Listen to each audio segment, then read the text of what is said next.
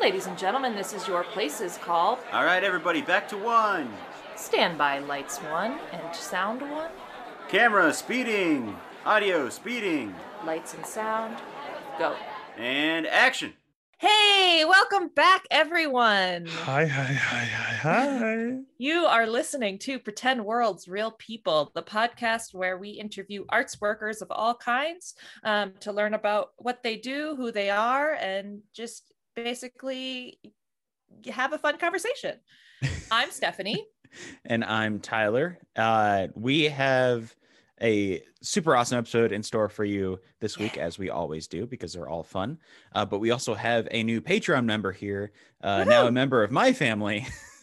My mom, Jennifer, has signed up for our Patreon page, which means she is also given an awkward compliment. And it's one I've been wanting to give her for a while. I will say that, Mom, first and foremost, I love you and thank you so much for your support.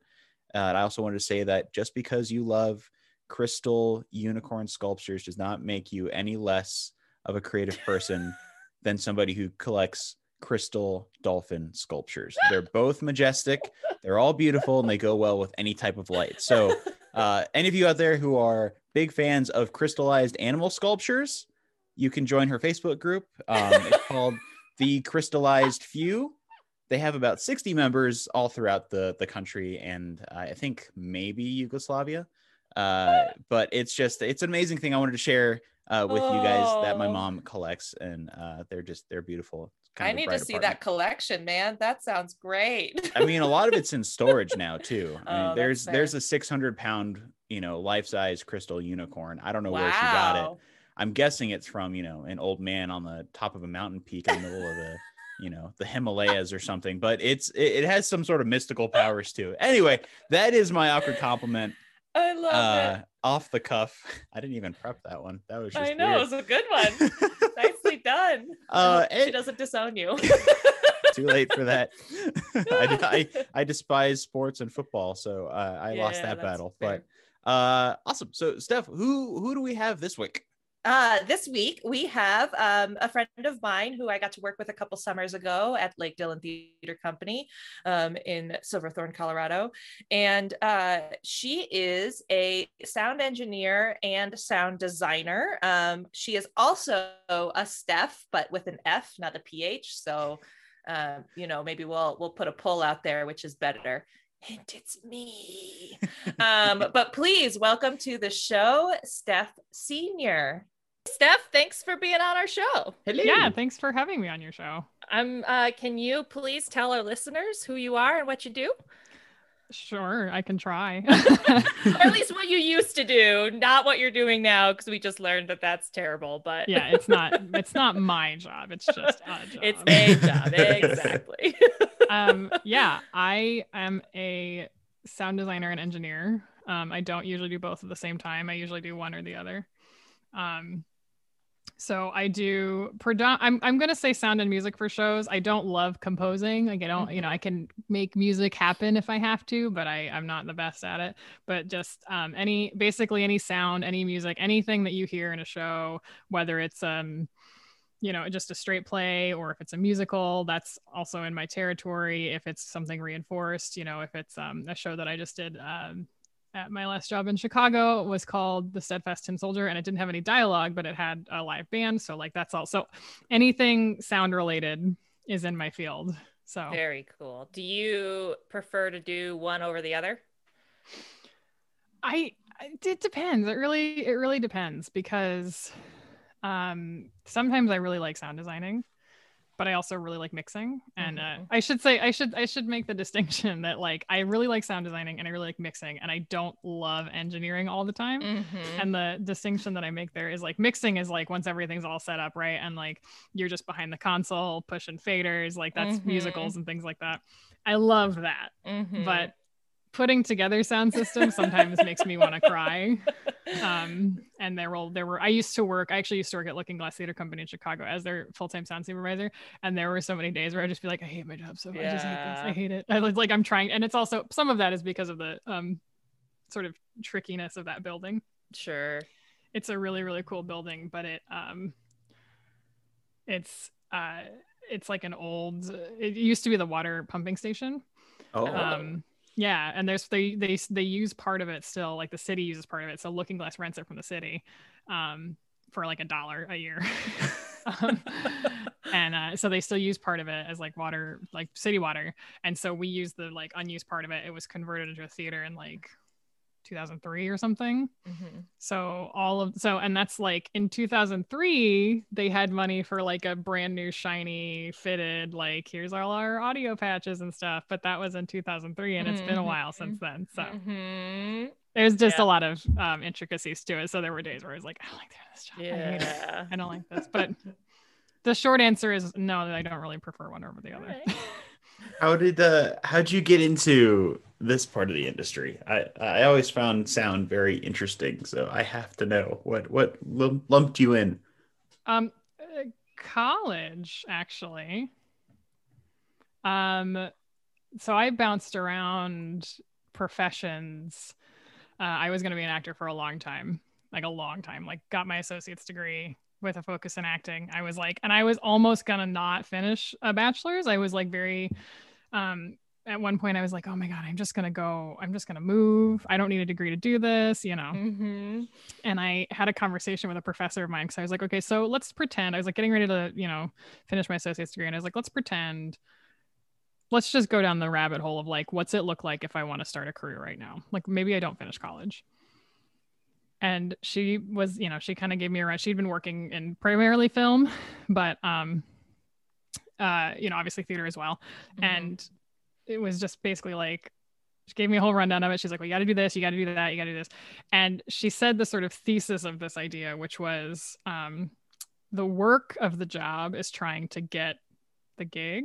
And then when you get the gig, that's the vacation. And I was like, I hate that. I don't want to do that.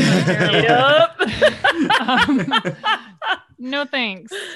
So I decided I didn't want to do that anymore. And I bounced around and I was like, maybe I'll be a director. Maybe I will, you know, whatever. So I bounced around to everything and ultimately went to college for arts administration. So I was like, oh, maybe I want to run a business, but that business is going to be a theater.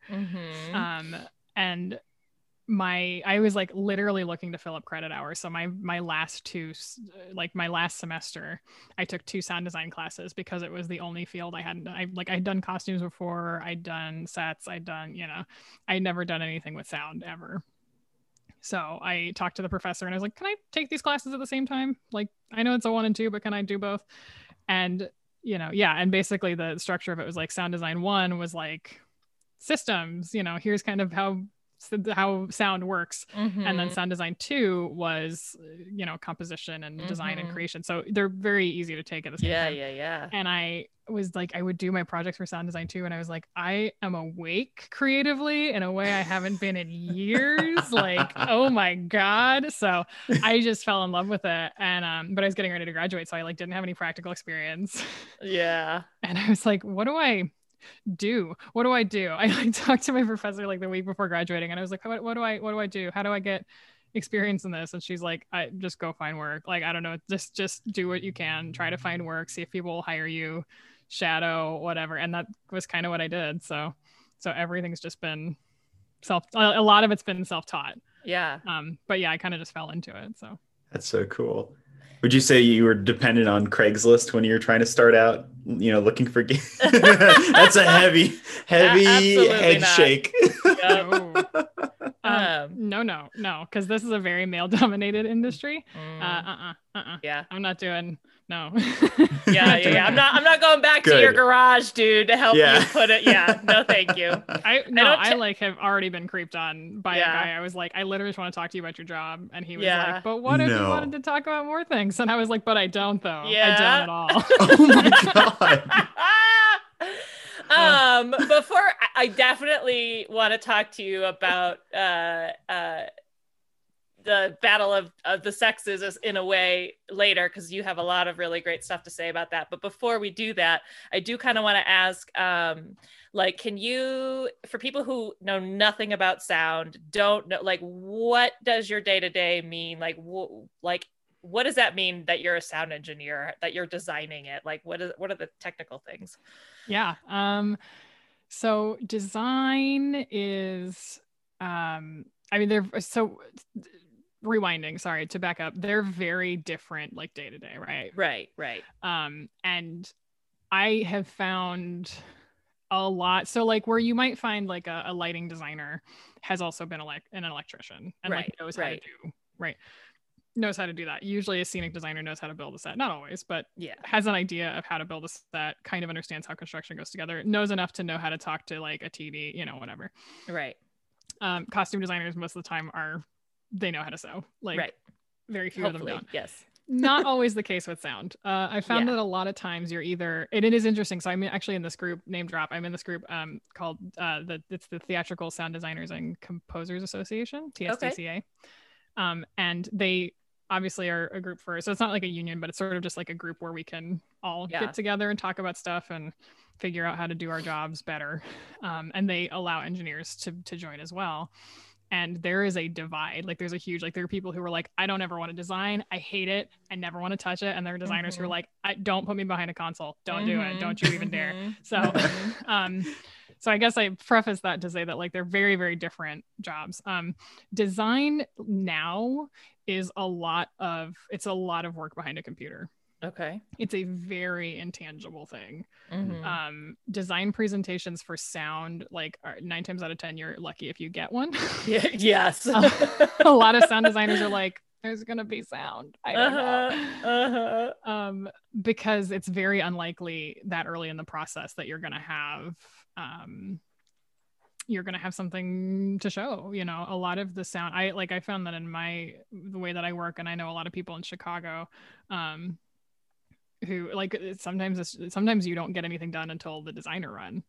So you're like 2 weeks away from tech or a week away from tech. And a lot of work happens in tech. So it's very collaborative. It's very generative, but yeah, a lot of it's behind a computer. It's a lot of, there's, I'm doing that mouse clicking thing that I hate. There are a lot of like software instruments. Even if you're composing on a computer most of the time. It's gathering sound effects. Sometimes I have to record the sound effect, Yeah, I'm curious about that. Like, I know a lot of sound designers I work with, can pull sound effects either from stuff that they've used before, or are there specific, I don't know, websites or programs that you can get that stuff from? Or like, and I would also question, like, what's the balance between making your own sound effects and recording them versus I'm just going to search for it? I think it depends. Like there's so there are it depends. I would say it depends on like availability and specificity. Sure. There are sound design libraries that are available. That's one of the things you get from TSDCA is there. Lindsay Jones is one of our, I think, founding members and board members, and we make the joke, we call it LJ Xmas, because every day he posts in the Facebook group, he's like, here's a plugin, here's a sound design, or here's a sound effects library or whatever. So there are plenty of libraries out there that have like the most obscure. I have a couple of sound libraries that are video game specific, so they have really weird, like there's one collection of sounds in there that's just people like beating the shit out of different fruits to make squishing sounds, like so you can totally source the sound. Like that's pretty much all out there. If you can dream it, you can probably have it. But it, like, in the event that you need something, I've done recordings when I needed something quickly, or if I wanted to control the quality of it, or if I needed something really specific. Like I did a show where Steph and I met at Lake Dillon the first year that I was there, and I needed a push door. You know what I'm talking about? Like yeah.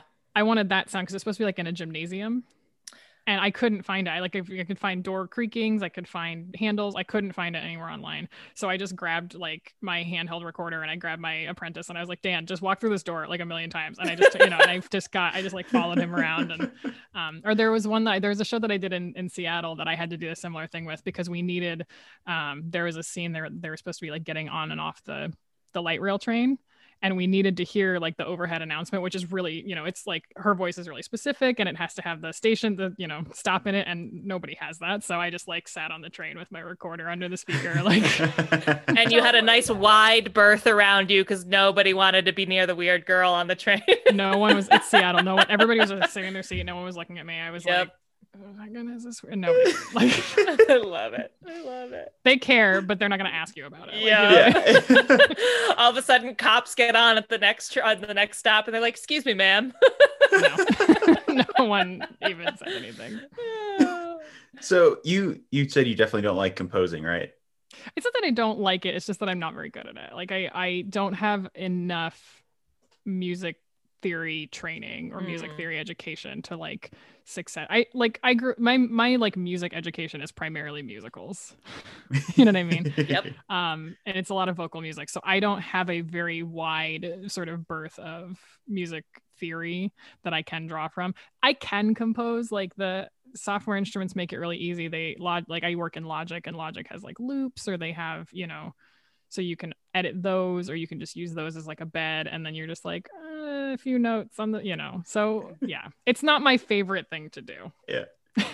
Do you have I mean, even if it's not your favorite thing, do you have a like a favorite composer that you look after for inspiration for different, you know, other facets of sound creation? Or is it really just like, yeah, I got it, you know, I'll stand on a train and, you know, record something, maybe I'll hear another noise, or, you know, I like the creative aspect of it. So where am I going with this? This is How are you inspired when you do your sound design? Yes. I think Where is do you what you're find your asking. inspiration? Yeah. Yeah. Coffee's so bad Well- right now.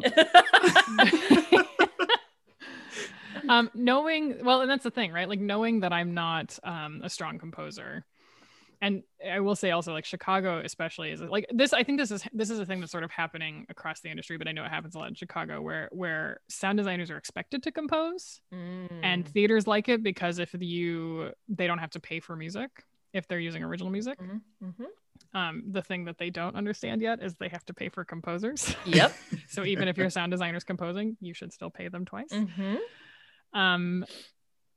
One of my many TED Talks I could give on this subject. But yeah, so because I don't think, like, my composing is not like in my strong wheelhouse. I don't come at shows from that angle. Like I know other designers that, like, so they look at it and they're like, okay, what's the score? Like, what is the whole show? What does the music do from top to bottom? And I just can't look at a show like that, because I don't, you know, I can't compose 2 hours of music. It's not going to happen. There's no way it's going to happen, you know? So so my approach to it is a little different. And my, basically, like, I sort of think of it like costume design a little bit, where like the costume design is like anything that is or is not worn, right? So nudity is like, if your choice is like everybody's going to be naked, that's the costume design. And I think about sound in a similar way. Like sound is anything that, like, sound and silence are part of the design. So when I do like a script scan, like if I'm reading my script, you know, you read it once just to get an idea of the show, and then you go back through it and you go, okay, where can I put sound here? And I'll start with like kind of overmarking it, like, where can I put sound? This could be sound, this could be sound, this could be sound, right? And then you kind of go to once I sort of see it on its feet, that's a place where I can sort of solidify, like, oh no, this needs to be silence, or this needs sound. I thought this needed sound and it doesn't, or this transition's a lot longer than I thought it was, so maybe it needs a music cue, not just an effects cue or whatever. So yeah, I think that answered. I don't know what the question. I think that answered a question. Yeah. There was a question in there, and you did answer whatever question that was. Right. So well, no, that's all get really 100%. Fascinating. Yeah, it's fascinating to hear that, 100%. because I've actually never really asked a sound designer how they kind of go through, and but that makes a lot of sense. Totally. Do you feel like you have certain cues, sounds, whatever, that you like kind of fall back on that you really like to use regularly, or is it really dependent on the show? It's usually pretty dependent on the show. I think that there's a sound world that I live in.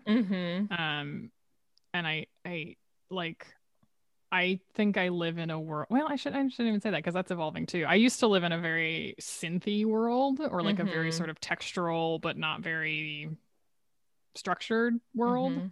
But it really kind of depends on the show, because I did a show, I think one of the last shows I designed, actually, before I had a full-time theater job where I couldn't design very much, was at a theater called Lifeline in Chicago. And that was a show that I had that job since before I left for Lake Dillon that year. So the show didn't open until like September, and I'd had the job since May. and I had to go to production meetings, and they're like, lights, sound, and everybody's coming with these visuals, and I was like, I don't know what it's gonna sound like. And I finally got to see a designer run, and a friend of mine was playing the lead character, so I kind of knew I was gonna get some good stuff out of him. And he shaped, like, his performance of the character shaped the sound. Like, I just couldn't, I was like, it was a period piece. I was like, okay, we gotta go kind of in this direction because it's a period piece, but it's got a modern feel, so we don't have to be that stringent about it. And I watched it, and I was like, oh, it's pizzicato strings. It's plucky violin. That's the sound. That's what it sounds like. And then it's like that's the sound. And then the other part of the sound was like clock chimes, like tubular bells. Oh. So there were like two sound beds that were sort of fighting. And I had to find this one to like make the whole thing work. And that was the through line, and sometimes that happens. Sometimes you're just like, oh, that's what the show sounds like. I got it. Yeah. So have you ever butt heads with a director over what you imagine a show to sound like versus what they want? And if so, how do you kind of, what's the right word? Collaborate better. I think it's, I'm trying to think of like, I don't know that I've ever completely disagreed with a director. There was like one show that I did where this director wanted this thing because he thought the joke would be funny, and I didn't think the joke was funny. And I was like, I want it to be something, I want a different song. And he was like, no, it has to be this. I was like, all right, fine. And it was funny, and it was fine. But like, that was one of those cases where I was like, I don't think this is funny, but I'm just going to do what you're asking me for. And it worked, and it was fine. Right. But I think sometimes it's like, I guess I don't know that I've had a friction based kind of like have it, like I've never had to like fight somebody to get something, but sometimes like what the sort of best interactions I've had were times when I said, okay, here's what I feel like this sounds like, and a director says, I hear where you're going, but can it be more of this? And that is where, like, having worked in a bunch of different departments and also having worked in like customer service, believe it or not, really, really, really helps with those conversations, because it helps me very quickly, because I was a supervisor with Starbucks for a long time, and I spent a lot of time learning how to communicate with like each individual barista so that I could so like when I was talking to them, I knew exactly what to say and how to say it to get what I needed from them, right? And that has helped me a lot as a designer, because sometimes you have directors who are like real tech savvy and they know what's going on, and they have the language they need to talk to you, and some directors are like, I don't fucking know, just make it make sound. So sometimes you have a director who's like, I just don't like it, it's not right, and you have to sort of dig down to like, what is not right about this, right? And you can't start with jargon. You can't say, well, is it too, is it too much high end, is it too much, right? Like, I don't know. So you have to like kind of dig. So that's those my most successful like interactions with directors, to sort of answer the opposite of the question, is when directors when we find a language that works, so that we want, where it's like, I need it to be more mechanical, or I need it to be more, can we have more bass here? Can we have more, something about this just feels too fluffy or whatever, like figuring out what all those words mean.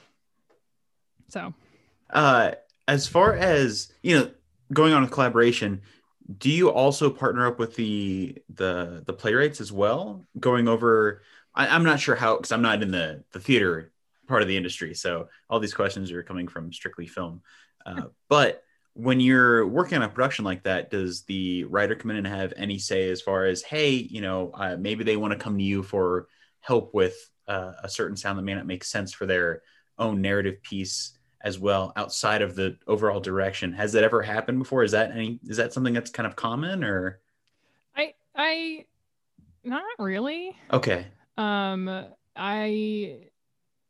With the original shows that I have worked on, where we had access, because sometimes you don't have access to the playwright, right? Like sometimes you're doing Thornton Wilder, who is dead. Like, like sometimes you have to do Shakespeare and he's not available. I just realized how stupid that came off as. No, it's fine, but contemporary writers. It's not actually the worst question in the world though, because I was with you, Tyler. I was like, oh, that's an interesting I didn't really think about it either. So thanks, Steph. No, it's totally fine. Actually, because I do think it's a good question. So that's why I say, like, when you have access to the playwright. Yeah. Even for contemporary plays though, like sometimes you have like it's a living playwright who you can call, but they just are not available because they're not available for whatever reason. So when you have like a local playwright or a playwright who's available to you, it can depend. The playwrights that I've worked with, like that I've been able to, they're in the room, they're saying like they will kind of they just filter everything through the director. Like I think a good playwright will like even if they're like, I don't like this thing or I want this to be different, they'll go to the director and the director will give you the language to change it. But there are I think sound gets a bad rap for a lot of reasons, and one of those things is I think some playwrights, and I don't want to start any fights with anybody, but something new. I'm trying something new. I don't want to fight clearly. So I was like, who is this who are you? But not so in at the risk of ruffling feathers, like there are playwrights who are either like lazy or they just are maybe don't know. Like some playwrights will write they'll write sound effects into the play, and some of it is just like it needs to be a sound effect, like the phone rings, right? Yeah. But sometimes a playwright will write sound into a play because they don't know how to like narratively bridge a gap. You know what I mean? Like they'll be like, oh, and it's this dream transition thing, and or like whatever. Like they'll write something into the play that doesn't make sense because they're trying to get tech to do their work for them. So I haven't encountered that yet. I don't think. If I did, I blocked it out. Nice. That's awesome. Let's go to the flip side of the coin and talk about being the engineer side of things and what that entails versus design. Yeah. That's a lot of, so that's where design is software. Engineering is hardware, right? Sort of short answer.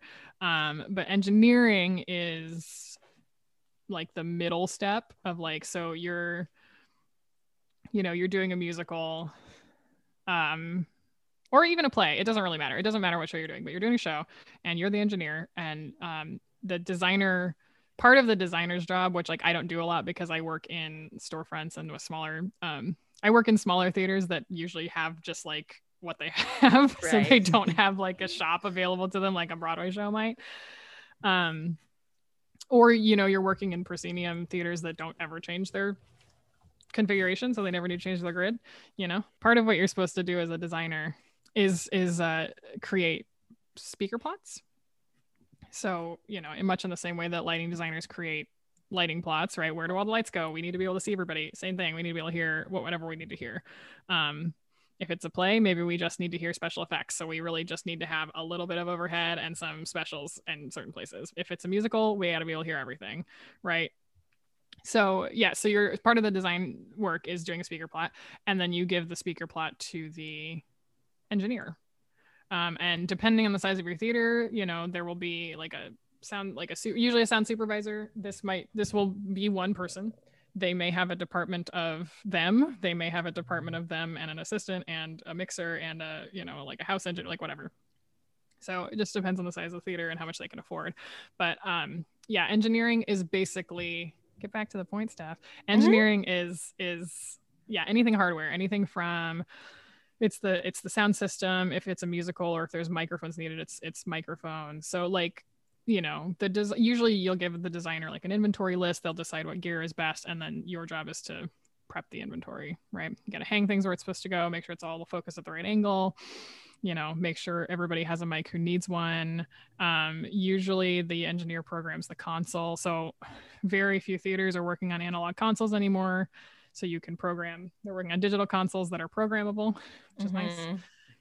So the engineer will do that. I think I've always mixed my own shows that I've engineered. I don't know that I think that is the case everywhere. I think there's a few other steps for like Broadway. I don't know a ton about Broadway. Yeah, so. I was gonna ask. It reminds me of the one Broadway show I did where we had the A1 who was the mixer and our A2 backstage to help with mic packs and whatever. But like whoever engineered the show wasn't really there anymore because but. And that's a little different for tours. And if there's people listening, I'm sorry, I know nothing. Please correct me. Yeah. You have probably some of them have my phone number. TSDCA is a wild group. I love it. But yeah, so it's like if the space has an engineer, that person is probably doing the install, but they're not mixing the show. Right. And like touring is a little different because like, the A1 kind of has to supervise there will be a house engineer there, but the A1 has to be there to it's weird. So anyway, yeah, anything hardware, basically anything hardware that makes noise, whether or not it's supposed to. And it's also your responsibility then to do any troubleshooting, correct? Yes. Yeah. That would be. So yes, I'm going to speak from my experience and not try to talk about jobs I haven't done, but like there you go. In my capacities, in the work that I've done where I'm the sound supervisor and the A1, I have to do all the troubleshooting. Something breaks, I have to replace it. Something's not working the way it's supposed to. I have to figure out how to make it work the way it's supposed to, or at least work well enough, And sometimes that's like hardware. Sometimes that's like, solder this connection back together, it'll be fine. And sometimes that's like, we have to re-coordinate all of the RF frequencies because somebody turned something on they weren't supposed to or whatever. So, or it's just pure black magic versus white magic, and most of sound design is just wizardry. I'm sure there are other sound designers and engineers who could explain it to me in excruciating detail, but there's a certain point where I'm like, I know how to get to this point, and after that it's up to the Lord. Like I don't know. Jesus, take the wheel. Yeah. Is this something you want to pursue, for the years to come? Well, once COVID ceases or is under better control, or is there something else you'd like to do in the similar department, to stick around sound? I mean, theater's a have to for me. Yeah. Like I know people who are like, I don't even know if I want to come back after COVID. I'm like, bye. Like I will be there, and theater's for sure a have to. I don't know if I'll stick with sound. I like it for now. And I think it's I think depending on where you want to go, there are places where you can design and engineer, but a lot of times you got to pick one. And I like both. So it's difficult for me right now to be like, oh yeah, I want to be a designer forever. And you never win a Tony Award because they'll take it away again. That's how fucking disrespected we are, because we lost the fucking, who won the sound design award the year that Hamilton won all the Tonys? No one. Yep. No one, because there wasn't one. Yep. That's how recently this happened. Yep. Really? I don't want to look not trying to... Listen, we've got a big list of Steph's soapboxes, so you might as well just start on one of them. It's a good thing we don't have video for this podcast, because there is a list in red ink on the wall right behind her. Yeah, right. I'm not sure who's on it, but the kill list. Yeah. It's a book at this point. Yeah. It's the Biden inaugural Bible of just shit.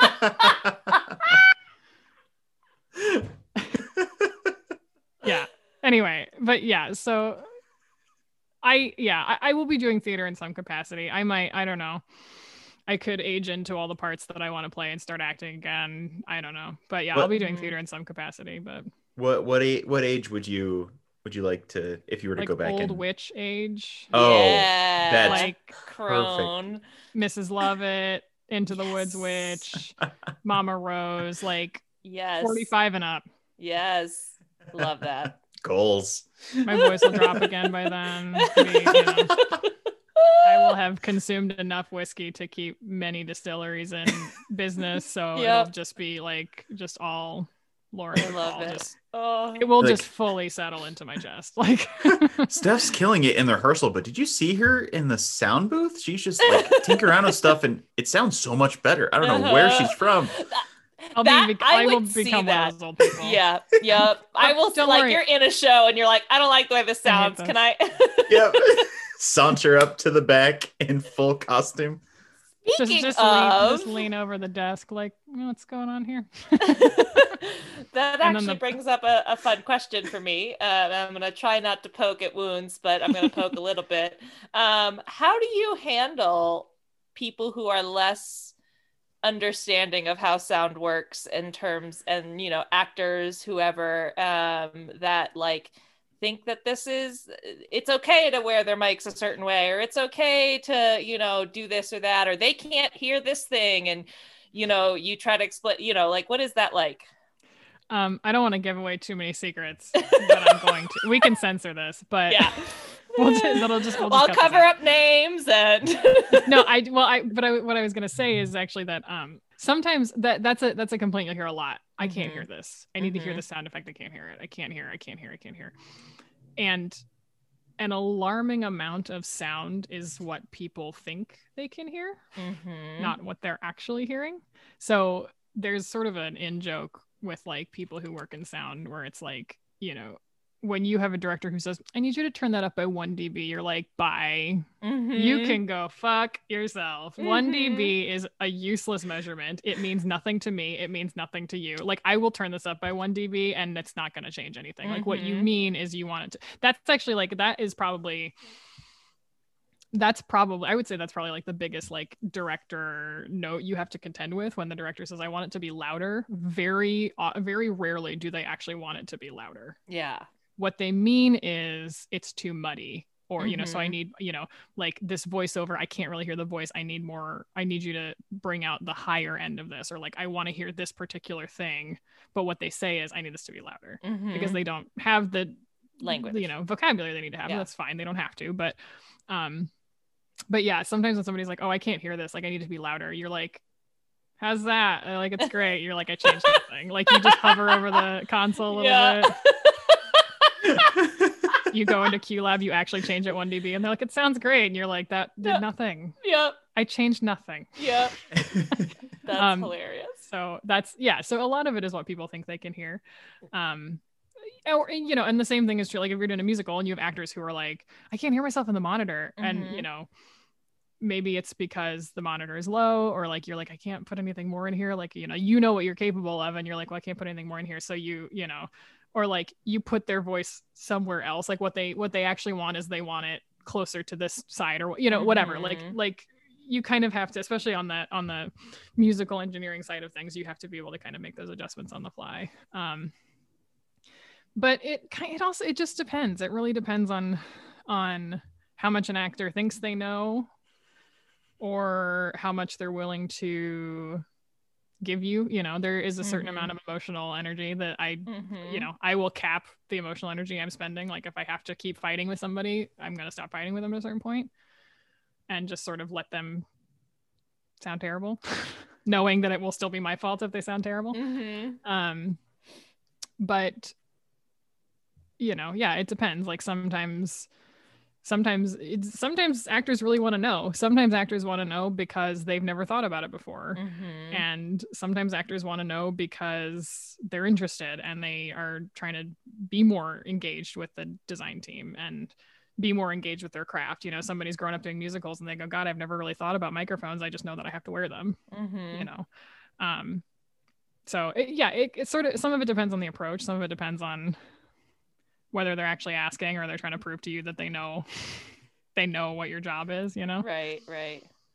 Is anything, I guess, similar to like critic screenings or early screenings? Does that do anything to the design team after like a preliminary show where someone comes in and watches it? Yeah, like a preview. Sorry, like, I'm using film terms. That's kind of what I figured that was. Yeah. I was like, I don't know. So when someone goes in early but doesn't actually like pay for the ticket, do they affect the show at all? If they don't understand what was happening with the sounds? That's my question. I don't know what's happening. We're getting you coffee before the next round of this. Right. I was like, you got to do another one of these today, guy. You can't lose it Okay, so your question is like, does the preview affect? Yeah, so I guess when it comes to even something like a short film, you show it to somebody, they watch it, they take their notes or whatever they have, they give it back to you. And now does the theater take that and say, oh well, this one person mentioned that maybe the sound is quote unquote too muddled or too low on this one side? Are you taking that and putting it into future shows, like taking that under consideration, or are you just kind of skimming it over, I guess, depending on the production? It's another one that it kind of depends. Most of the time, if it's like we're not designing for one person, we're designing for the room. Okay, so good. most of the time it's like, oh great. Here's the other thing. Okay, so the other thing is that sound is weirdly one of those departments that everybody thinks they know everything about, and they actually know nothing about. So it's also one of those departments that everybody. So here's the thing, right? We have all seen, I'm assuming, like we've all seen a show or concert or whatever, where somebody just fucks off their blocking and they're not in the light, right? We've all seen that. We've all seen that. Nobody blames the lighting designer for that being wrong, or like very few people will go up to the light board op and be like, this person's in the dark, can you fix that? Because they know, right, it's set already. The light board op, the board op can't do shit about that. Right?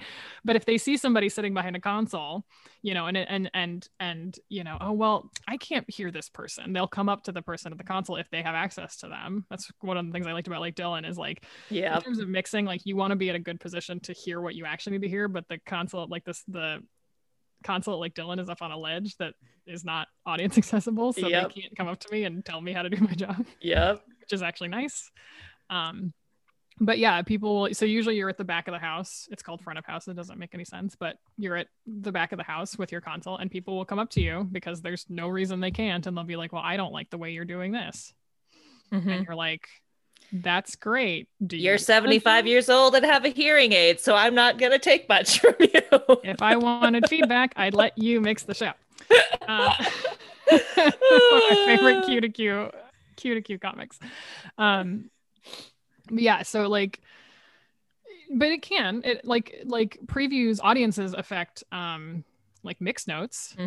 So you're doing tech and you're rehearsing like a musical and you're mixing at a certain level, and a good sound designer might be able to say, and there's levels that you mix at. Usually like dialogue is at about -10, singing is -5, or like other way around, singing is at -10, dialogue like you're basically what I'm saying is that you are mixing within about a 10 dB range, so you're at -10 to 0 to and unity. dB is decibel, correct? Just so for anybody who's like, I don't even know what that is, I'm just trying to help out the friends. No, totally. I wish I could show you on a console, but basically you're at 0, which is also called unity. And it's kind of in the middle if you are looking at like your fader, and it's kind of in the middle, and like anyway. So, but you basically you've got a good range that you mix within, and in an empty house, you might mix a little lower because there's just more things for it to bounce off of. And an experienced sound designer might come to you and say, hey, you can push this. Don't be afraid to push this. Remember, there's going to be people in here in coats and things like that, or what have you. So mix notes can for sure change. I've seen level notes change for similar things like that, where like something will be loud, and that's levels like for sound effects. That's like sort of what's pre-programmed. But I've seen that change a little bit. Sometimes it can affect the design, but like it's very rare that like if one patron is like, I thought it was too loud, I'll be like, that's delightful, have a nice night. But sometimes if the feedback is like, hey, like I had if audience feedback is like, I had a really hard time hearing that song, then that's important for us, because it's like that means that we're mixing, there's something up where like the vocals aren't coming out the way we want them to, or right. And in Broadway shows, previews are where music numbers live or die. So Yep. I know, it's so funny as a stage manager, it's always hard for me to try to pay enough attention during a show to like notice sound stuff. And I very rarely try to give sound notes because I'm like, they know better what they're listening to than I do. But if something sounds really off, I might be like, hey. I but other than that, yeah, I don't mind. I don't mind having questions asked, you know, especially from Mhm. like the stage manager, like whatever, or somebody who also listens to the show every night. Mhm.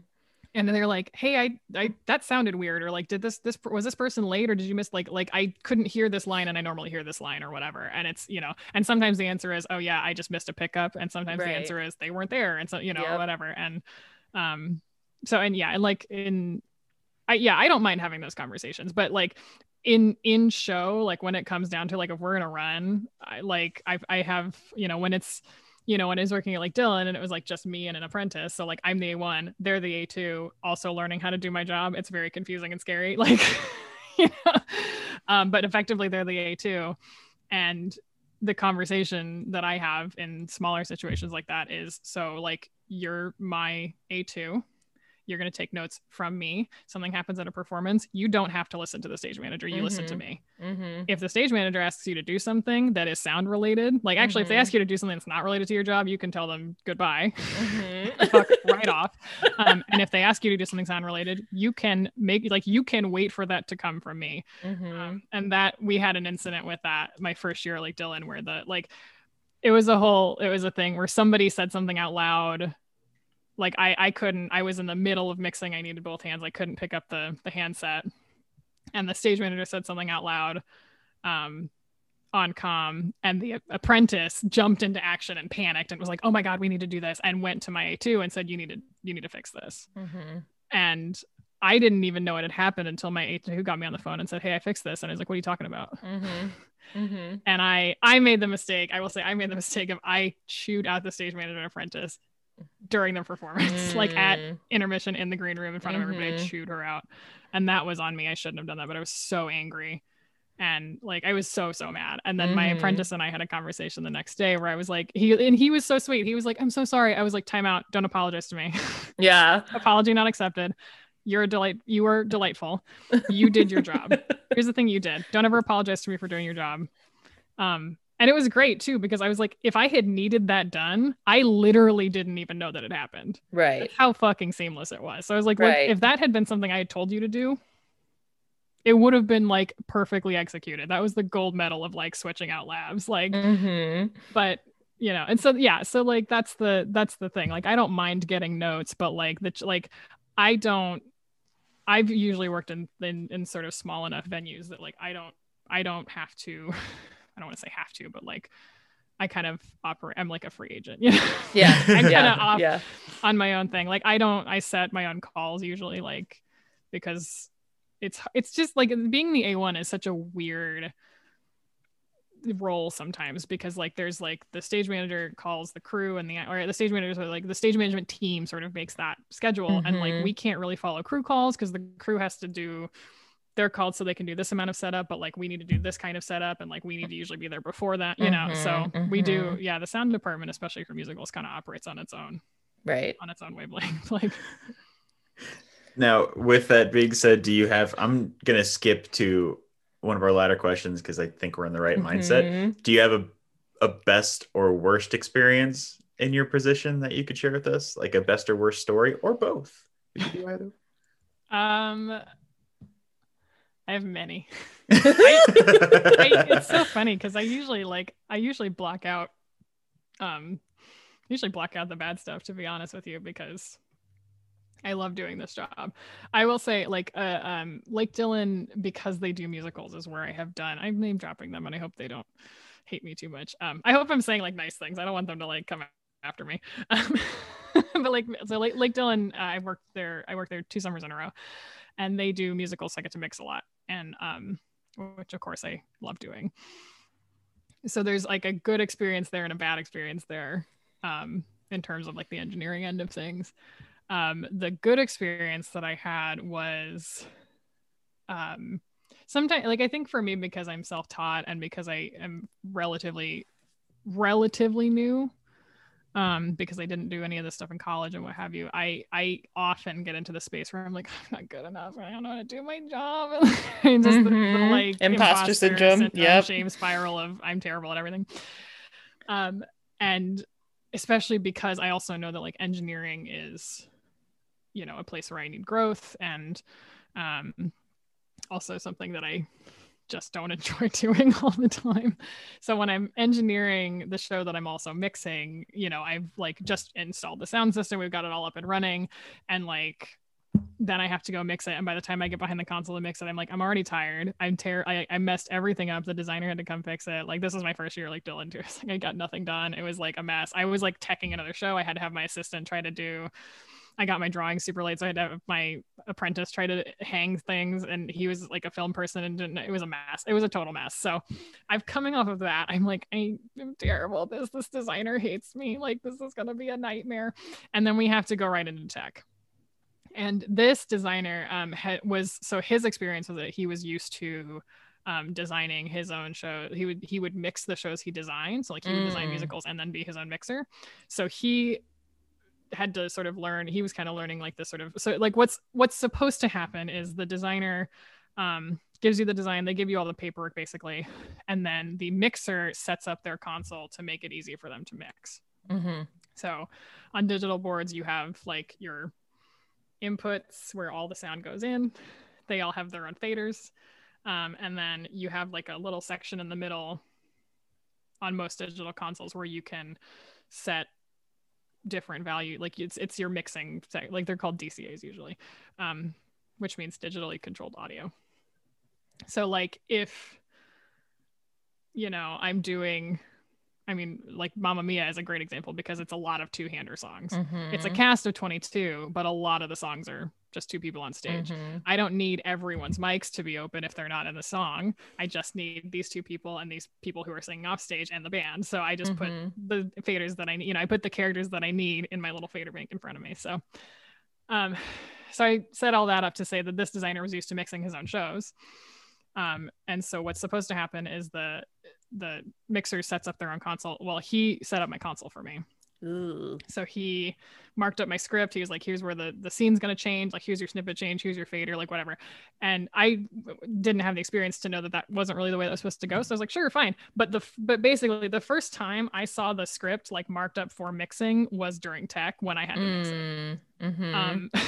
So like the journey, let's remember the journey we've been on. I think this designer already hates me. I'm feeling terrible about myself. I'm like, fuck, I'm gonna blow this. I'm just like, ugh, and I'm tired and I hate everything, right? So, and I haven't seen this script yet. I have no idea where everything's gonna be. And we're going through and we're mixing, and he's standing there and he's kind of giving me live feedback, right? He's giving me live notes. And we're doing Rock of Ages. We get to Come On Feel the Noise, which to me is the hardest song to mix, because everyone's in it, but they're not all in the same location. So it's like every location in the show, but also every actor in the show. So they're like, you just every like 3 minutes, you have to change scenes. So there's a different set of like faders in front of you. And I think it's like a 9-minute sequence. And I like didn't breathe for 9.5 minutes and like, you don't even watch the show. You just like, you have your script and you literally just look at your script and you mix based on what's in the script. So yeah, you don't even you better hope the actors are going to be there, basically. Right, like if you throw the fader and they're not there, that, or somebody else is. Yeah. So you better hope the actors are going to be there. So yeah, I have no idea what's going on. He's talking in this here. I'm like one hand on, I got like, I'm flipping pages on the thing. I'm trying to keep up with it. I think I dropped, maybe it's a 7-minute sequence, but it's like a 7 or 9-minute sequence. And I think I missed 7 pickups in it. I mixed it like the first time we mixed the show, I was like 90% accurate. That's amazing. So that's like, and I was like, oh, okay, I can mix. Okay, I can still do this job. I'm not a total fucking failure. Like, and that's what I always have to come back to. Like, if I'm stressed out about engineering anything, I'm like, you know what? At the end of the day, I can mix. Mix. I'm really good at mixing. I mix by ear a lot. Some people will mix by, like meters. They'll just kind of let the board mix. I don't want to say let the board mix for them, but they kind of mix visually, and they'll kind of just, oh, this is too loud. This is whatever. Interesting. Yeah, I don't really understand that. I just mix by ear. I'm like, oh, this makes the most sense to me. So here we go. Yeah. I always remember that. Like that one's the one that I keep around because I'm like, look, at the end of the day, you're gonna blow all this stuff. You could blow all of this stuff, but you're gonna mix the fuck out of that show. That's all that matters, That's incredible. Yeah. So. I love that story. And it like for people who have never seen a sound console before, like really, and have no idea, like it looks like what you would see on a sci-fi spaceship, you know, in a way. Like there's knobs and dials and sliders, and like sound was always the thing that never made any sense to me. I can hang shit, I can plug shit in, you can tell me like where it needs to go, but asking me to mix or anything, like I can hit a cue button, that's it. Like mixing is an art in and of itself. And so because to break it down, it's you don't leave all of the actors' mics on all the time because a lot of times they're not on stage. So like you're not want to hear them having their chit chat in the green room, but you have to make sure they're on right before they come on so you don't miss their first. It's such an art form, and mad props to you. That's awesome. Well, and on Broadway, and this is not an expectation, I think a lot of people do this anyway, but on Broadway they do what's called line mixing. So what I used to do, and I've trained myself to do this now, but what I used to do, like when I was a new mixer, was I would just kind of like, I'd be like, okay, I've got this character coming in and this character coming in. So this one's speaking right now, so they're up. And then I'd like cheat the other ones in.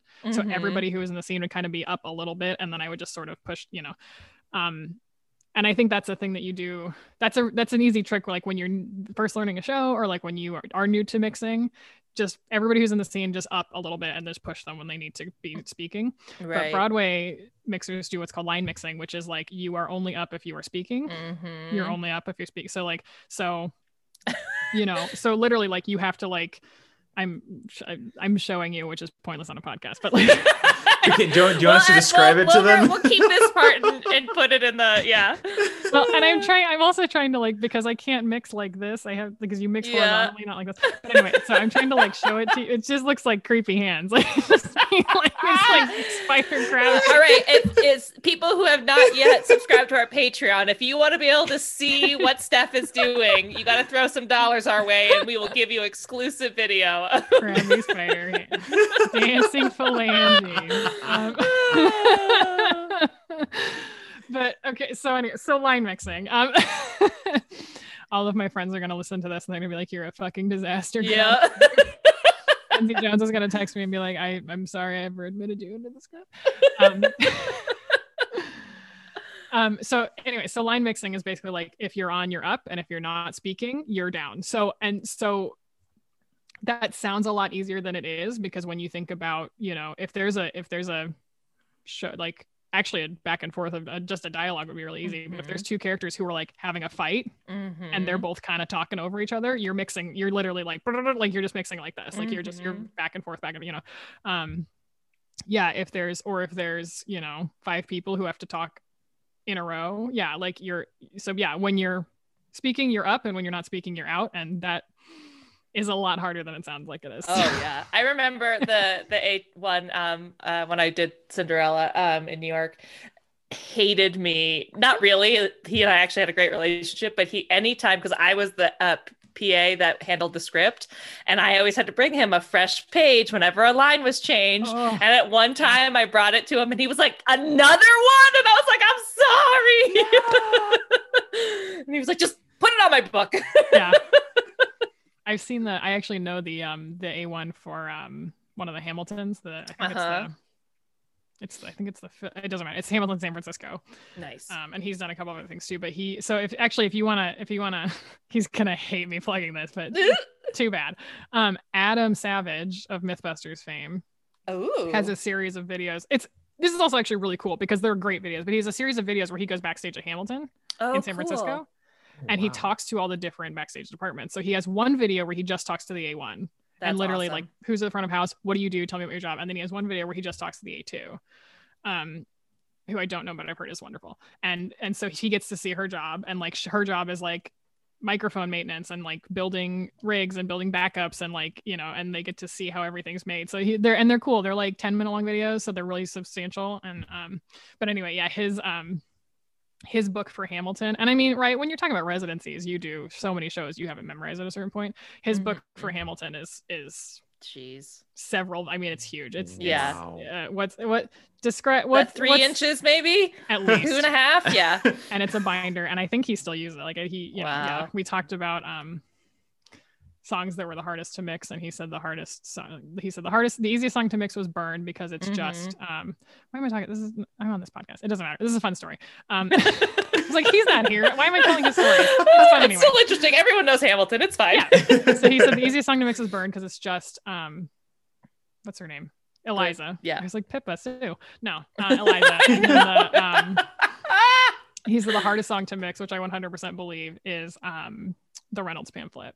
Oh gosh, yeah. Because everybody's in it, and it doesn't have. Even if you're like a music person, like if you're a musician, being a musician helps you be a mixer because you can kind of feel the way that it's supposed to go. But yeah, the Reynolds Pamphlet has like no real, it's got a meter, but it's hard to hear. And it's like, yeah. And it's everybody's singing different. Yeah. It's crazy. Oh, I've never mixed Hamilton. That's it. I would love to. Don't get me wrong. I just have no personal Hamilton. That actually it does kind of lead into, is there a particular gig that you would really like to have, or like, even if it's not long term, because again, you might be a crone lady in your future. Yeah. But like, is there either a particular show you'd really like to either design or work on? Is there a particular company, or like, what's an opportunity that you would really like to have? I really do think it would be fun to this A1, his name's Kevin McCoy. Kevin has offered, he's like, yeah, if we're back up and running, he's like, come, he's like, anybody can come shadow me anytime. I was like, I would love to do that, especially if you get to work on Hamilton again. Like, I just want to see that show being mixed. Yeah. I got to I know somebody who is on the Anastasia tour. And so when we were in Colorado, they were in Denver for like 2 weeks, which is great when you're touring because you get to just like sleep actually and have days off. So they were in Denver for 2 weeks, and she got me and two of my friends, like we got to shadow. That's awesome. And so my friend Corey, who's a lighting designer, and I were sitting at the front of house. Right. Corey, and then Brendan now. Went and shadowed the calling stage manager. And so, yeah, I got to shadow, I cannot think of her name right now. I feel so bad, but I got to shadow the A1 for a performance. And that was really fun because it's just really fun to see. It's really validating to see that, like, even though I'm like young in my career and like very self-taught, it's validating to see that the things that I do are like, there's some things that are just, that's how the job is done, and it's also like really exciting to see how other people do the job and like see, what. So that was cool. I would like, I just want to sit behind a console and watch somebody mix Hamilton. I just want to see how all the pieces go together. I think that would be fun. I like any shows that you can kind of push on, and I say push in terms of like volume, right? Like rock musicals are really fun because you basically have to mix a concert with dialogue. Yeah. I don't know. I don't have a design wish list. I just like designing. I like the challenge that each show has a unique goal we're supposed to accomplish. So I usually like whatever show I'm designing. Sometimes I end up liking shows I didn't think I was going to like. Yeah. That's fun too. That's a really fun, rewarding thing that happens when you're designing. Like when you like, I took a show once. I was like living in Seattle, so I'm getting paid nothing for the show basically. And I had somebody reach out to me and they were like, hey, we need a designer for the show, read the script, tell me what you think. And I read it and I was like, man, I don't love this script, but like, you're not going to love them all. They're not all going to be winners. Right. But I was like, oh, it's kind of sci-fi. I've never done that before. I thought the design of it would be like a cool challenge. Right. So I took the show, ended up really loving the director, really, really loving the director. He's just a great guy. And getting to see the show, like realizing how funny and weird it was, and like getting to see it all put together, and I was like, oh, I actually really like this show. This show is actually kind of fun. Yeah. That's fun. That's always fun when that happens. I love that. What have you been doing to keep yourself busy during the last year or so when theaters were shut down, besides working some awesome jobs? Besides that you love so much. Meaning not awesome at all. Don't worry, they won't listen to this. Burn it down. I don't even care. Well, TSDCA has been really helpful in keeping me not going totally crazy. So they do a couple of hangouts twice a week. There's one that's like early career, and it's anybody can come to it, but it's specifically like, oh, like early career people come, and then anybody else can come and tell other people about your life.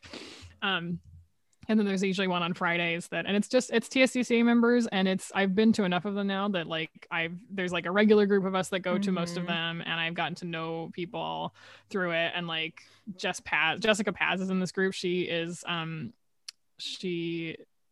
just recently, this is my name drop now, she won the Tony Award for Hadestown sound design. Oh, nice. Dear Evan Hansen, she would kill me for that. But she co-designed Dear Evan Hansen with, or she assisted Nevin. But she works with Nevin Steinberg a lot, who I believe did the sound for Hamilton as well. And she worked with him on Dear Evan Hansen. She co-designed Hadestown with him. They won a Tony for that. She's the first woman ever to win one for sound.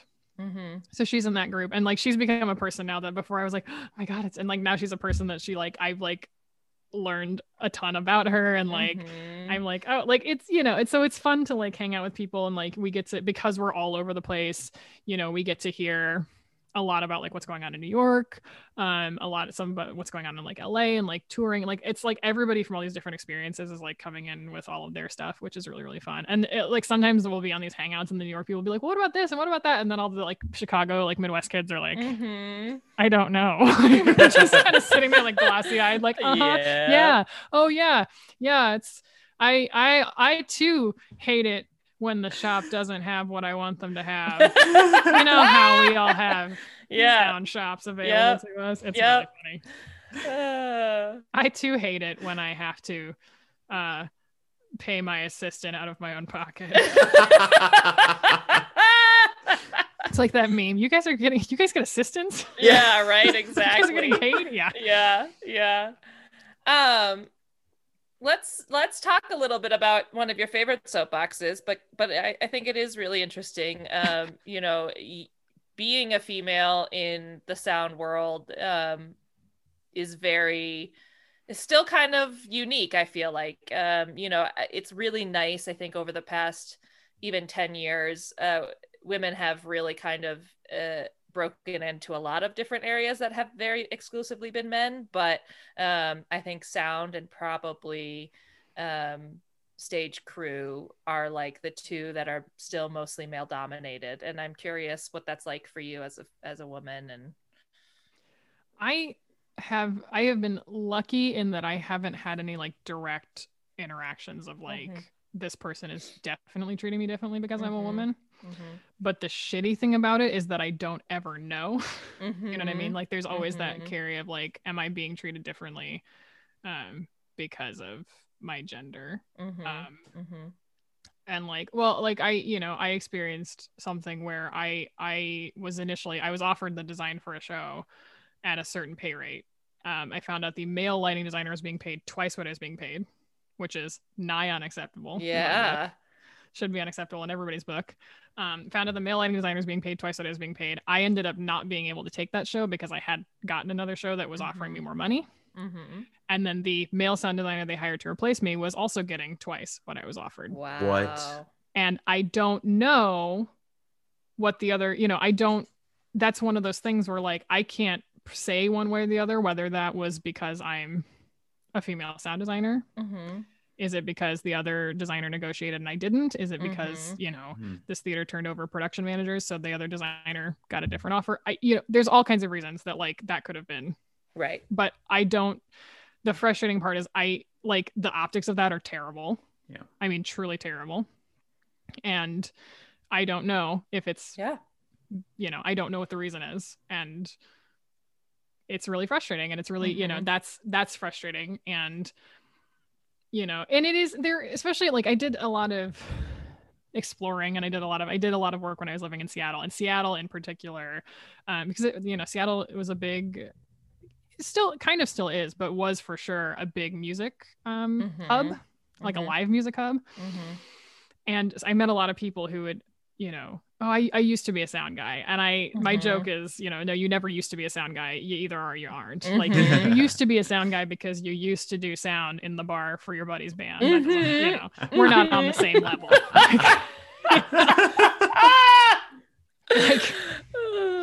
That being said, I've never done a bar band before. So like, I've never done any of that work. It's probably a lot harder than it sounds like it is.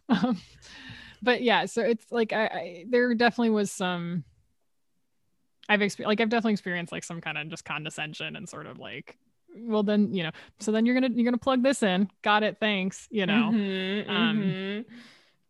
So yeah, I like it's if nothing else, it's really frustrating because even in TSDCA, and this is actually one of the reasons TSDCA exists, is that we know that there's a ton of inequities just in our industry that we're trying to work towards things that, we're trying to tackle that.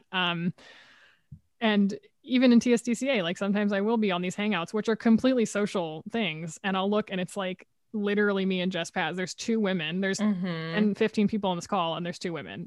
Or it's really frustrating to see like, even in Chicago, like these theaters, and there's a lot of theaters in Chicago who really are. They're like really trying to do work for like we know that theater's a lot of cis white men, and we want to combat that, and we're trying to I got hired a lot when I first moved here because I'm a girl, and I guess that is a side effect of like being a female sound designer, is I'm being cast in a way. Yeah. So there are people who are sort of prioritizing, like, I don't really care how good you are, I just need you in here, and which I can't is get not as like, cool too, but yeah. And, and then I get in there and the work is good. And then they're like, oh, I want to work with you forever. And it's great. But like, I need you in here, and the other female sound designer we would like to hire is not available, or you cost less money. Right. So like, one, the numbers are really small and it's really stupid. Right. It's also really frustrating to like, you walk into a room and you're like, I'm the only fucking woman in this department. Or like, I did one of the last shows that I did at Looking Glass was this really great show that was written by my friend Jay Nicole Brooks, who is a Black woman, and it was a show, it's a show called Her Honor Jane Byrne, and it's a very Chicago show. Jane Byrne was, I think, one of the first female mayors. I think she was the first female mayor of Chicago. Okay.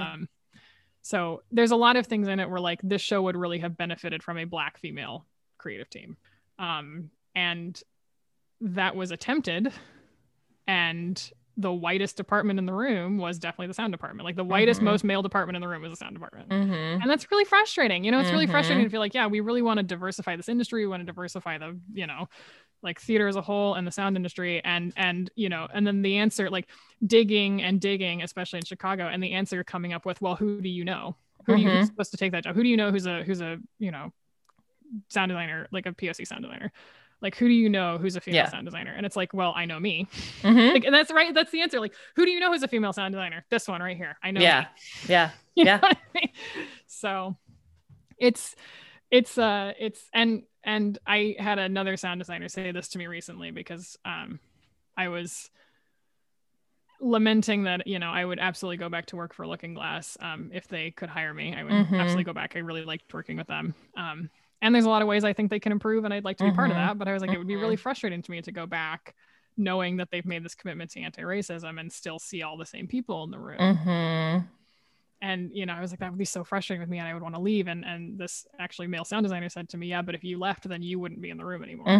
Then there would be no women in the room, or there'd be no, like, then you wouldn't be there. And so sometimes that's what that is like, me looking around going, I'm frustrated by this, but I can't leave this situation because then I will have perpetuated the problem. Right. Sometimes I have to be the problem. Right. So I think it's going to be an uphill battle, but whatever. I like my job. So yeah. As long as you like your job, I have nothing to follow up with that question, because I feel like the issue at hand is so pertinent to, not only the arts industry, but just everywhere. And we actually just received an email from somebody we reached out to for their client for an interview, and they sent us the opportunity to interview a writer and director who's part of, the first female African-American duo to make a film and write a film together and get it produced together. So seeing stuff like that is incredible. We need more of it. And I would like to see more of it. I see way too many, like upper crust white dudes sitting in, like the producer's chair. And I'm like, I don't think you really understand what you're trying to do here, but yeah. And there's all kinds of, and it's also like, we're slowly getting to this, but like, we can't treat you know, I don't want to say the word minorities, but we can't treat like marginalized people like monoliths. You know what I mean? Yeah. Right. Like Right.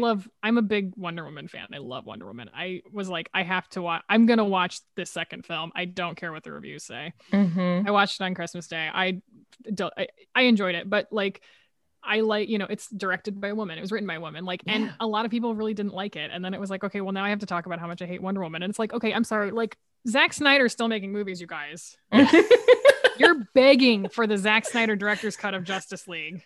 Zack Snyder is still making movies. Quentin Tarantino is still making movies. Hot Right. take. I don't think Quentin Tarantino is a great filmmaker. Like, Quentin Tarantino is still making movies, but Patty Jenkins does a bad movie one time about a female superhero and y'all can't handle it. You're like, oh my God, cancel women forever. They can never make movies again. Only white, like, you know what I mean? It's like that. It's like, if you fail one time, As a woman, and that's the sort of game, of chicken that I think is being played a lot in theater, is like, and I, you know, especially in Chicago where it's like kind of small, like, I don't want to say smaller, but like there's a lot more theaters to play with.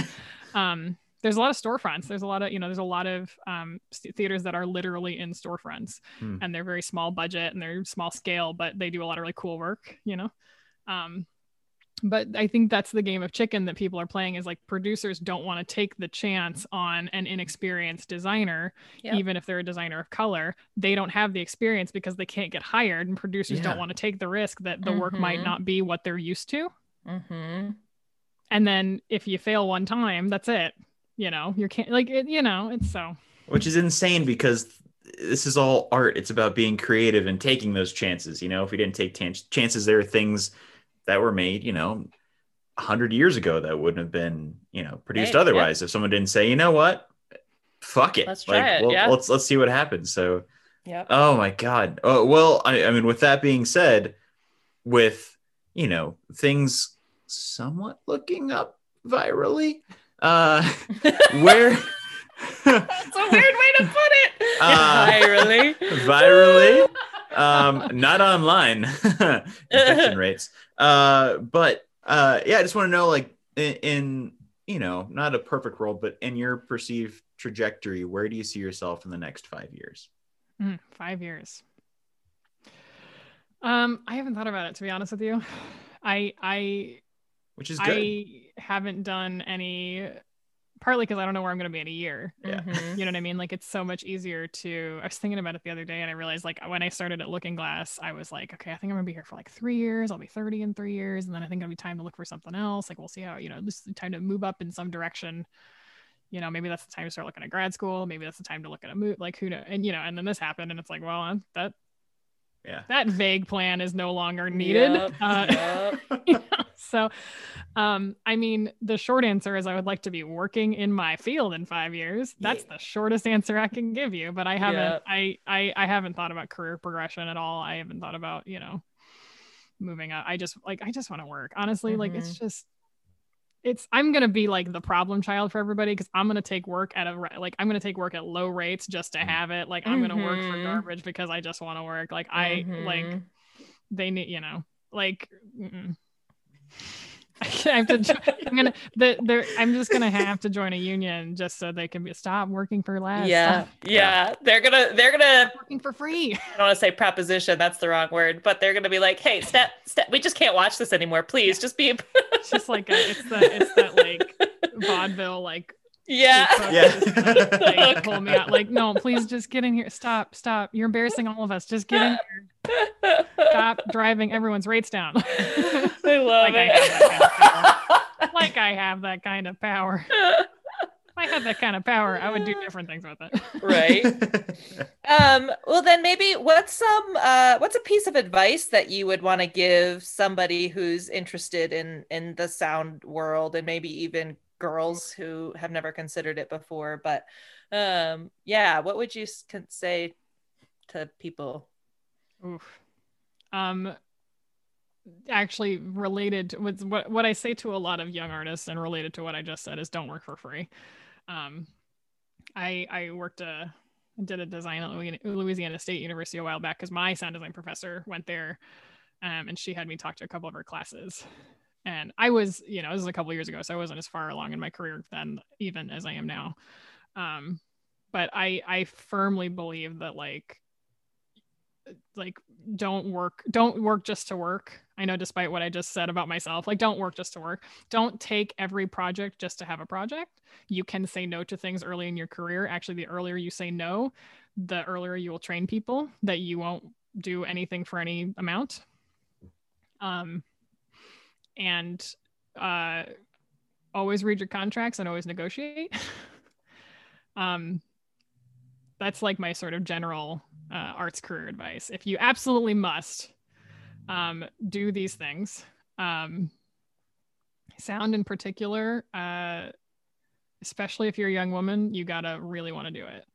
And I hate, like, I don't want to sound gloomy, but like, no, you gotta really want to do it, because you have to be able to put your foot down and say, like, when, you know, when you're being treated like you're a girl, you have to be able to kind of be like, all right, bye bitch, like we're not gonna do that today. It's not in my job description of you treating me like this, you know.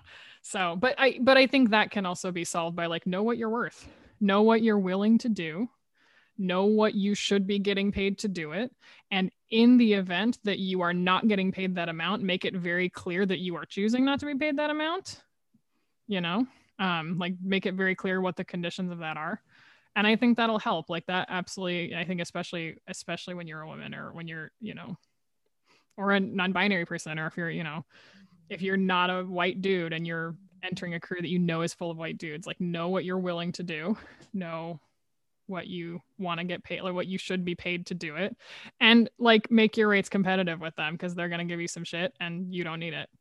Like I think one of the biggest things I've learned about my job, believe it or not, through the pandemic, is that because I know so many sound designers, I sort of rank myself among sound designers to say, well, I don't, you know, I shouldn't be getting paid the same rate that this person is because I don't have their experience.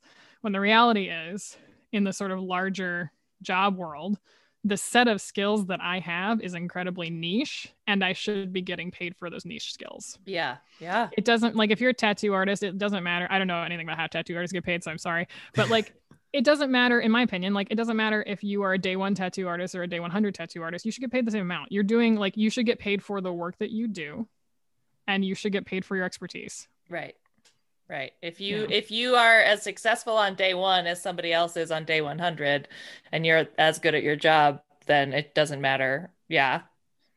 And like, if you know, because if you work for less on day 1, then somebody's going to try to get you to work for less on day 100. Now, if you go in and you say, I don't work for less on day 1, they're going to bristle. They're not going to be happy about it. But yeah, the earlier you say no, the earlier you train people to pay you what you're worth, take you seriously, and respect your boundaries, you know? Yeah. I love it. So there's that. I love it. So much of that needs to go on a shirt. Yeah. And Too a many words poster. for a shirt, though. Oh, it'll be all over the shirt. It'll Yeah. take about 20 minutes to read the entire thing. Yeah, right. But yeah, know your worth. That, oh my God. Is there anything you wanted to plug? I can plug the other podcast that I'm working on. Yeah. I just got I have a friend who has this podcast that is we're trying to grow it, so it's got some traction. It's called I've Been Meaning to Listen to That. It's a great podcast. It's really fun. It's a music listening podcast. So there are 3 hosts, and they usually have guests. Sometimes one of them will fill in, but usually there's guests, and the guest brings an album, and they all listen to the album, and then they talk about the album, and it's great. It's really, really fun. That's awesome. Yeah. So and cool. They are really, they actually had me as a guest right after I started. And I brought them an album they did not like. Oh no. But they're really thoughtful in the way they talk about music. They're really, you know, they listen. Even this album they didn't like. They were very thoughtful. Was it Shaggy? Did you bring them Shaggy? It wasn't me. No, I actually brought them From Under the Cork Tree by Fall Out Boy, which like was a huge mistake because I said mistake and I didn't even do it on purpose this time. Was a huge mistake because that was like a really important album to me when I was like 12. And they were like, and then these 25-year-olds are like, I don't like this, and I was like, well, maybe I don't like you, and they're like, I don't like you. But they were, even in that, like they were like, yeah, this wasn't my favorite thing in the world, but they were still super thoughtful and super, so anyway, that's a long way around. I work on the back end of that podcast and occasionally pop up on it. So I've been meaning to listen to that. Okay, absolutely. We'll that's plug so cool. We're gonna check that out for sure. Yeah, it's a fun one. It's real cute. I love it. That's kind of my big thing. All I'm right, working on right now. Thank you. Yeah. Well, listeners, this has been another awesome episode. If you haven't already, for some bizarre reason, please like and subscribe to us on whatever podcast. I can never say this part. Podcast platform. We're on almost all of them. Probably some that you haven't even ever heard of, but they're there. Please rate and review us as well. We have lots of stickers we want to give away. So if you, give us a review, we'll send you a sticker. Please also follow us on all our social media, Facebook, Twitter, and Instagram. At PWRP Podcast is our handle for all three. Tyler. Yes, I'm going to try and not make a Miss Snake for this part. If you Corey Sprinkles will love that. I completely borrowed that from Corey Sprinkles, and I say it all the time. Oh, it's so good. I love it. I'm definitely borrowing it. If you are someone who is trying to get into the arts industry and wants to sit down and talk, or somebody who's been working in the industry for a while, we'd love to talk to you, hear your story, and just have a quick chit chat. I've been telling everybody through numerous emails I've sent out, this is like having a digital cup of coffee with friends you've never met. So we'd love to chat with you. If you would like to send us an email, our email address is pwrp.pod@gmail.com. We are standing by for your message because we are both very underemployed. Yes, 100%. Until next week, thank you. Thank you, Steph. And if you want to join us for our awkward goodbye, bye. Hey, bye.